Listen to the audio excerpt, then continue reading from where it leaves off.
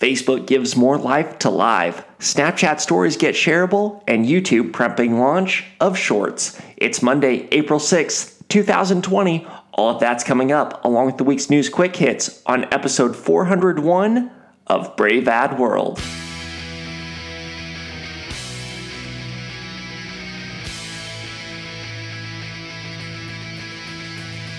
New consumers, new media, new strategies. This is Brave Ad World.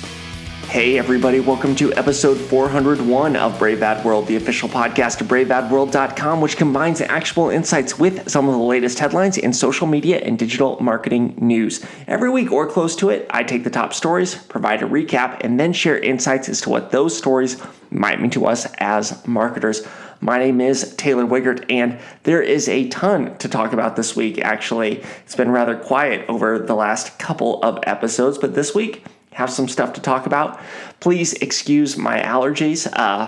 That's obviously not the least of anyone's concerns right now, but if I sound a little off, that is why. All right, let's talk about Facebook. So live video on Facebook is actually up 50% in March over February, with everyone from record labels to churches to celebrities live streaming content and virtual events on the platform. Now, live has shown its potential to build massive audiences in this moment that we're in right now. And that's inspired Facebook to do more to make live more accessible and easier to use around the globe. The updates, they include an audio-only mode, which enables users to stream the sound without using valuable bandwidth for video. Seems like a good idea. It's also making accessibility updates with automatic closed captioning, the ability to view streams without logging in, as well as call-in options so people can just use their phones to dial in and hear audio. Facebook's also making its stars functionality available to more creators like musicians and institutions. So up until now, that stars functionality was just limited to influencers and game streamers. So live is clearly having a moment. That's probably not a secret to anybody right now. And what it may do is invigorate the offering from an advertising and monetization standpoint for Facebook brands. They've seen rather limited success with live, but Facebook's recent efforts show the platform may be reconsidering live's monetary potential in the future. The question is whether or not live success is limited to this moment in time, or if this is just the beginning of the feature's longevity and cultural importance. Either way, Facebook's making changes to embrace a potentially different future for live this week. It even launched a new standalone Messenger app that's not live, but it's certainly related. That Messenger app was originally announced at F8 last year, and the app, it lets Mac and Windows users experience Messenger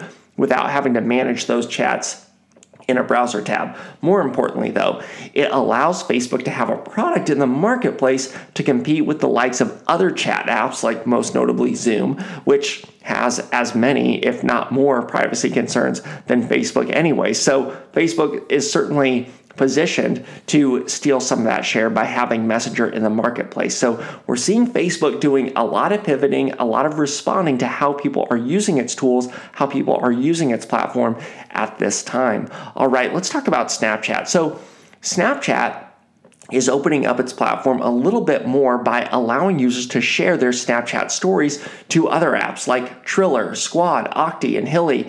The announcement is called App Stories, and it lets developers integrate Snapchat content into their platforms as well. Snapchat stories, they disappear after 24 hours on Snapchat, but they can live longer within these apps. So this is a pretty big move for Snapchat, which gets its platform out into more places when apps like TikTok and Instagram are competing pretty aggressively for users and their time. But it also gives Snapchat a way to deploy its mobile ad network. And because everywhere its content shows up, ads could potentially as well. So if developers start integrating these Snapchat stories into their platforms, Snapchat could insert advertising into those platforms as well. For app developers, though, this tool, it lets them make their platforms just more engaging, stickier, thanks to Snapchat content getting integrated.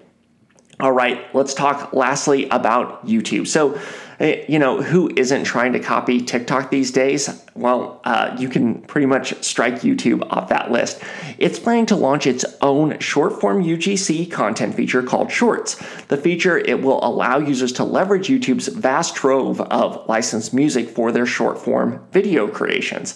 YouTube would be joining Facebook, which has Lasso, and others in trying to compete with TikTok by offering a similar feature. But what YouTube has that Facebook doesn't is a lot of equity and respect among Gen Z. The challenge YouTube will have is giving users a reason to use Shorts over TikTok. Like, TikTok has already mastered what it does, and if Shorts copies the TikTok playbook, it's probably not going to last. Why start from scratch when you can start in what is already an established community? And that's probably the problem with all of these TikTok clones.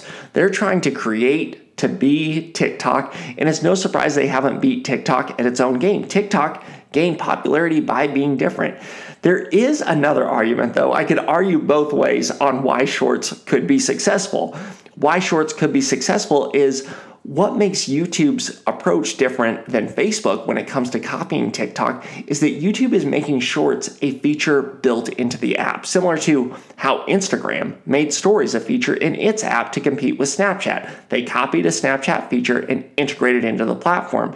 Being built into the existing app, as YouTube is doing with Shorts, removes a lot of friction for users. Instead of downloading something new, they can simply sample the new feature within the app they already use. That could give Shorts some traction, the same way Stories gain traction on Instagram. All right, that's it for the week's main stories. Now I'm going to dive into the news quick hits, where I'm going to hit other stories that happened this week at a high level that I didn't discuss earlier. So, Facebook's adding more information to the Download Your Data tool for Facebook and Instagram. Now it's going to include more information on the content you interact with that's been used to inform what is shown to you on Facebook Watch, the news feed, and the news tab. HQ Trivia, it's back for all of us shut-ins. After being shut down in February, HQ found new financial support and restarted on March 29th. The schedule for upcoming shows is still TBD as the platform is sort of finding its footing. Facebook's making updates to its video tab to help users better access the content and help creators give their content more visibility. For users, they'll be able to turn on notifications for new videos as new videos are uploaded. Creators will be able to organize their videos into playlists with unique URLs that will be able to be shared on the platform. Creators will also be able to organize content into series, which are like playlists but are given more prominence on a page, and they're played in a specific order that is set by the content creator. In other Facebook news, Facebook announced a $25 million in grants for local news outlets, along with an additional $75 million going toward marketing and news organizations. For Facebook, that's just a drop in the bucket, but, something's better than nothing. The move is meant to help support the media industry, which has seen advertising revenue nosedive with the COVID-19 pandemic. Facebook relies on news organizations, though. They rely on news organizations at the local, national, and world level to fuel its platform with content, so Facebook's also a beneficiary in their survival. Spotify Kids is expanding to the US, Canada, and France after launching in Ireland in October. Spotify Kids, it's a curated version of the app with kid-appropriate content hand-selected by a team within Spotify. It has a catalog of more than 8,000 songs, 125 playlists, and 60 hours of audiobooks. Facebook has introduced Experiments. This is a reboot of its previous test and learn split testing options. Experiments, they let marketers run tests in a single interface and then make optimization decisions. In addition to running A/B tests, advertisers can also run holdout tests to compare conversion rates of people who saw ads with those who didn't see the ads in order to understand conversion lift. Experiments also let marketers run brand surveys by conducting polls with people who saw ads versus those who didn't. Facebook made a deal with the micro LED provider Plessey to help in creating AR glasses for Facebook. The goal is to make, quote, consumer-ready AR glasses a reality, unquote. Now, Facebook has played a lot in this area, especially because of their Oculus acquisition, but Facebook needs a partner to figure out how to make AR overlays work on actual glasses, and that's where Plessy comes in. Snapchat's seeing an increased surge on its platform thanks to social distancing, a lot like many of their peers. Video calling is up more than 50%. Snap Games are seeing their highest usage ever, and AR lenses are being used 25% more month over month. In addition, Snapchat shows and content within Discover are seeing their highest viewer counts ever.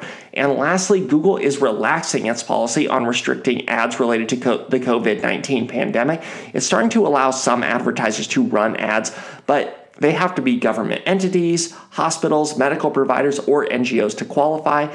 Previous restrictions, they were in place to help prevent abuse related to the pandemic. Other platforms like Twitter are relaxing their policies as well. All right. Well, that is it for episode 401 of Brave Bad World. Before I let you go, I'd love to hear from you. Send questions, send comments. Let me know what you like. Let me know what you don't like to braveadworld@gmail.com. And if you get a chance, please rate and review this podcast on Apple Podcasts or your platform of choice. It helps me know what you think, and it helps others find the podcast.